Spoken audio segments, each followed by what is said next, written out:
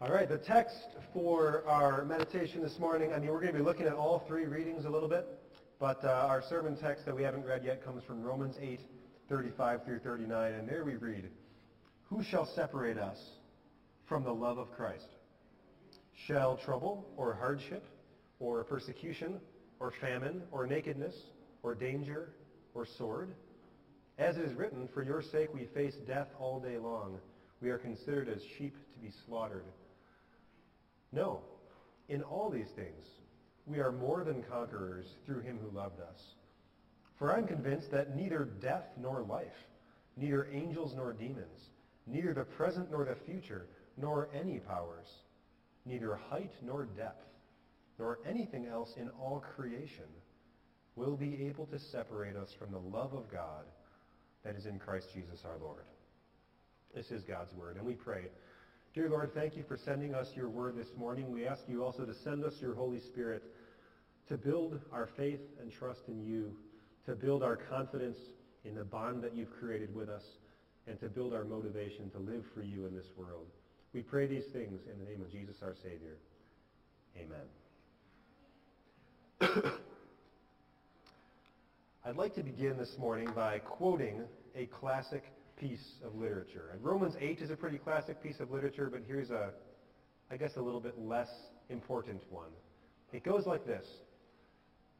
Humpty Dumpty sat on a wall. Humpty Dumpty had a great fall. All the king's horses and all the king's men couldn't put Humpty together again. Have you heard that one before? Kids, can you raise your hand if you've heard that one before about Humpty Dumpty? So it's one of the most well-known, you can put your hands down, thank you. It's one of the most well-known nursery rhymes in the English language. But it's not until you think about it more that you also realize it's one of the most depressing. Because what actually happens in this nursery rhyme?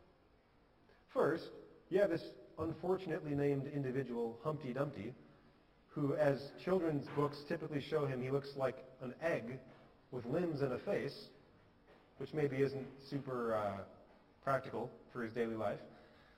But then, what happens to poor Mr. Humpty Dumpty? He falls off this wall, he gets broken into a ton of pieces, and then what happens next is absolutely nothing. He's just broken, and no one can fix him. And that's the end of the story. It's actually quite depressing when you think about it. And yet, depressing as Humpty Dumpty is, it is nothing compared to our first reading this morning from Genesis chapter 3. Talk about a great fall. If you read Genesis 1 and Genesis 2, you read about God creating this perfect world for human beings to live in. And you imagine living in a world that's custom designed just for you. A world with no sunburn or no bug bites. A world where there is no sickness, no problems, no pain. A world where you have a perfect body that is going to live forever. And you've got a perfect spouse who's strong and beautiful and complements you in every way because you were designed as God's original power couple for each other. And you get to start a family together in paradise, filling the world with perfectly kind and obedient children. And you all are going to get to live forever in this perfectly happy world. And on top of all that, most of all, God frequently comes down into this world and walks with you and talks with you, and you can talk to God in person, face to face, about anything that you would like to know. You can ask him any question you'd ever want to ask. That's a pretty sweet deal. You read the first 2 chapters of Genesis, and you're like, man, Adam and Eve had it made. But then you get to chapter 3, which we read today. And the story takes kind of a dark and sinister turn, which the children narrated for us very beautifully. That one day this fallen angel named Satan came slithering into that perfect paradise in the form of a serpent, and he convinced Adam and Eve to disobey God and eat some forbidden fruit. And just like that, the whole perfect world was broken. And if you think about it, the fall into sin really did break everything. For one, it broke mankind's relationship with God. Right? Because initially God had made them in his image to walk and talk with him without fear. But now, after the fall, when God comes and talks to people, they're hiding from him. They're guilty and ashamed. They immediately are feeling this separation that sin has put between them and God. But sin also broke their relationship with each other. Adam and Eve had been the perfect power couple, but now, immediately, they start pointing fingers and blaming each other. Right? It's the woman. It's her fault. Talk to her. The woman says, it's the serpent. It's his fault. Talk to him. Immediately, everybody is ready to throw each other under the bus. They are not standing up for each other. They are no longer the perfect couple. So their relationships with each other have been broken, and their relationship with God has been broken, and the world has been broken. Their bodies have been broken. Now they're going to die. Everything has been broken. And all the king's horses and all the king's men are not going to be able to put it back together again. So the fall into sin was a tragic story for Adam and Eve. But by extension, it is an equally tragic story for us. Because this story explains why our world is the way that it is, and why stuff happens the way that it happens, and why people act the way that we act. If you think about it, this story of the fall into sin, it is just like the prologue for every other sad, tragic story that is ever going to happen. Every story of terrorism and violence and atrocities committed against civilians in a war, every story of racism and slavery and hatred and abuse, every story of cancer and heart disease and rare genetic disorders and global pandemics, every story of broken families and broken hearts and broken lives. Every sad story has its beginning, has its genesis with Genesis 3, the fall into sin, the day that our whole world fell apart. And yet, in this very same chapter, this tragic chapter of Genesis 3, God makes his first promise to put it back together.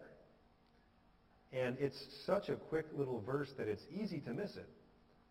At the very end of the reading, God says to the serpent, I will put enmity, I will put hostility between you and the woman, and between your offspring and hers. And then God says this about the woman's offspring one day. He will crush your head, although you will strike his heel. In other words, and God would speak many other words about this, like throughout the whole Old Testament, God would expand on this promise, but in other words, God would deal with the problem of sin by sending a Savior. A Savior who would defeat the devil and fix what was broken and connect people with God again, and finally, in the end, give our story a happy ending, even though along the way, he himself will be wounded and grievously hurt. So it took a while for God to put the pieces in place. I think Adam and Eve maybe thought it was going to happen a little bit sooner than it actually did. It happened well beyond their lifetime. But finally God put the pieces in place and the Savior arrived, and his name was Jesus. Paul says in Galatians, when the set time had fully come, God sent his Son, born of a woman, born under the law, to redeem those under the law, that we might receive adoption to sonship. So how exactly does all this work? I think you can break this verse down one piece at a time. First, God sent his Son, born of a woman and born under the law.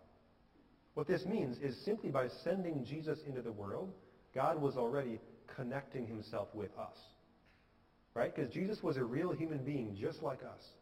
He lived under God's laws just like us. He faced troubles and pain and suffering in life just like us. He was tempted constantly by the devil just like us. And yet, unlike us, unlike Adam and Eve, unlike Humpty Dumpty, Jesus never fell. He never sinned, not even once. He was perfect. And yet, why is Jesus so famous? The only perfect person ever to live is famous because he died. And he died in this terrible way where he got tortured to death on a cross. Why would God let this happen to the only perfect person who ever lived? Well, the answer is to redeem those under the law. Jesus redeemed us.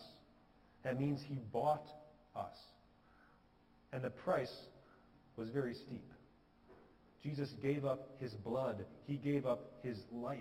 He literally gave up his soul.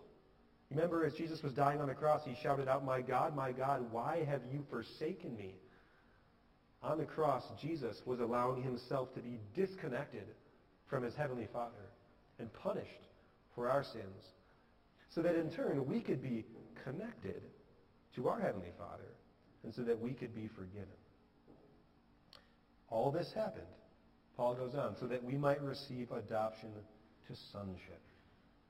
So instead of hiding from God in fear and shame, and instead of going through a miserable existence in this world, only waiting to face God's wrath afterwards, instead, we get to have God's love and God's forgiveness and God's guidance every day of our life. And we get to live knowing, no matter what a mess our life gets to be in this sin-broken world, we have a perfect life coming. We have heaven coming. And so it's just this amazing turn of events that we've gone from being broken and disconnected and separated from God to being put back together and adopted as his perfect children. That is quite the fix. That is quite the repair job. But will it last? Will it last? I want you to imagine something. Imagine that your life depends on a fix. So, like, you're going to go underwater, deep underwater in a submersible, and the window's cracked, and it needs to be fixed before you go down, and you need to know it's not going to burst. Or, let's say you're going to go into outer space, and the window of your spaceship is broken, it's cracked, and it needs to be fixed and glued back together before you blast off. Or there's a pipe full of poison gas, and it's got to be sealed, or the gas is going to get you. I don't know. You could use your imagination. I didn't say it has to be realistic. But imagine that your life depends on a fix. Something's broken, and it's been put back together, and it better hold. It better hold, or else you're dead. If you were in that kind of a situation, what would you use to make that fix? With your life on the line, you probably don't want to use duct tape. Right? You probably want to look for something stronger. You probably would want to find the strongest adhesive in the world. So what might be some options for the strongest adhesive in the world? Don't Google it, because I already Googled it, and I will tell you. Option number one would be super glue or crazy glue. As my careful research informs me, both super glue and crazy glue are examples of cyanoacrylates.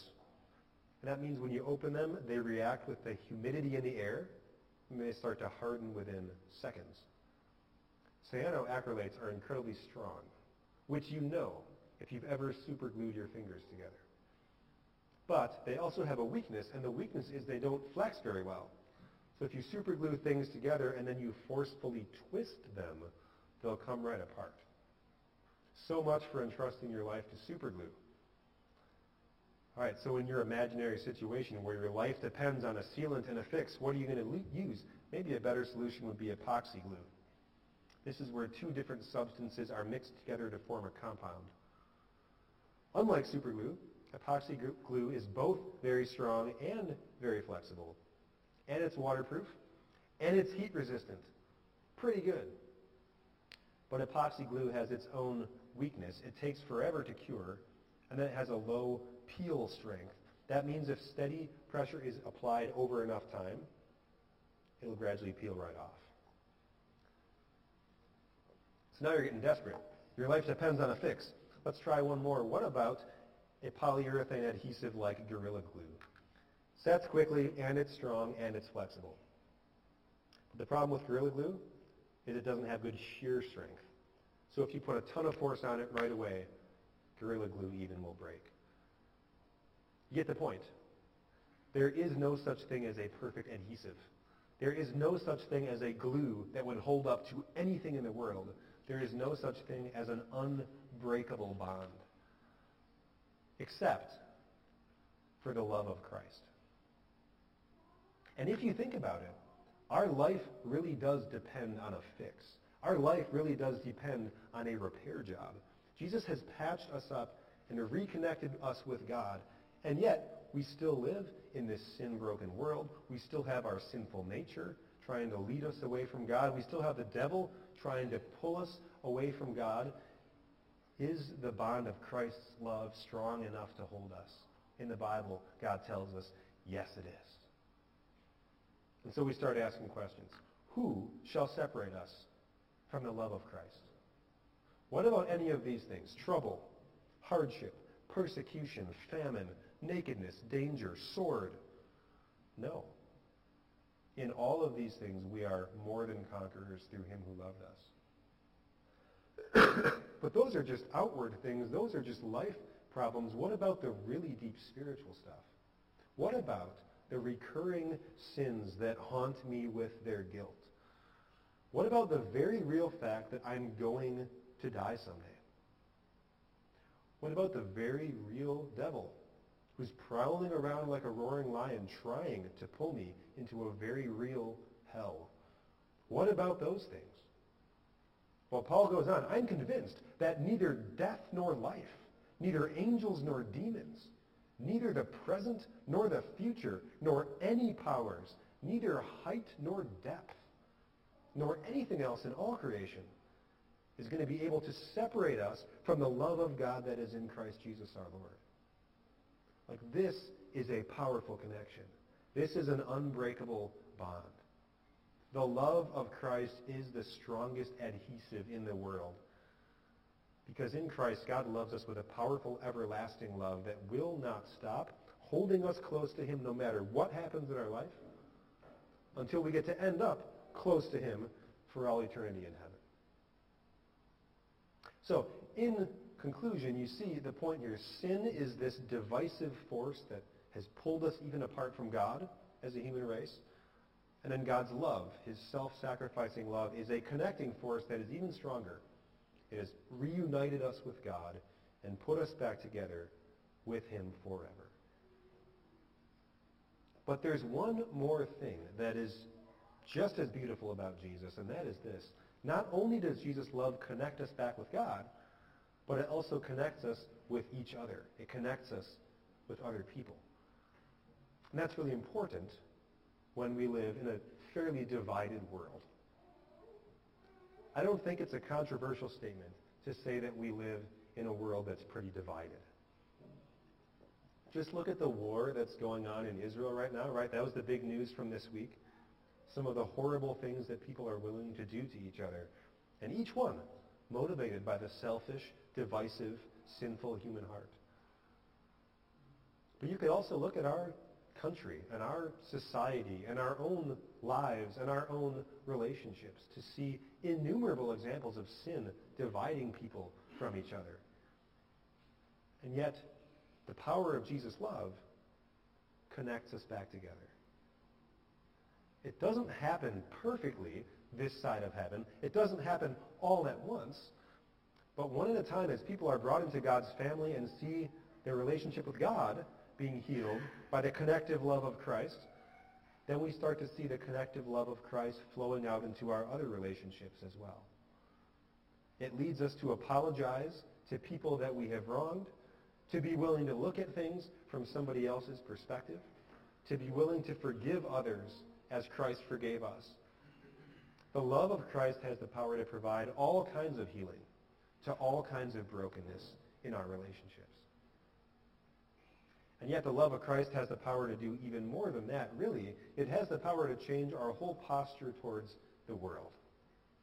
It has the power to help us look out into a divisive culture and ask, how could I be a connector? Who are the people who live around me? And what are their thoughts, their worries, their needs? Who are the people that I work with or go to school with? And what are their thoughts, their worries, their needs? Who are the random strangers commenting on this thread on the internet? Who are these people? What are their thoughts and their worries and their needs? Right? The love of Christ fills us almost with like this compulsion to know more about other people. because like us, they are eternal souls for whom Christ died, and like us, they have the capacity to be connected with God forever. So, we have one sermon left in our series, Joining Jesus on His Mission. It's a series about viewing yourself as a missionary, talking about Jesus with your neighbor. We've talked about how to do that with our words. We've talked about how to do that with our actions. But today, really, we're just talking about attitude. That in a world of instinctive dividers, God is making Christians into conscious connectors.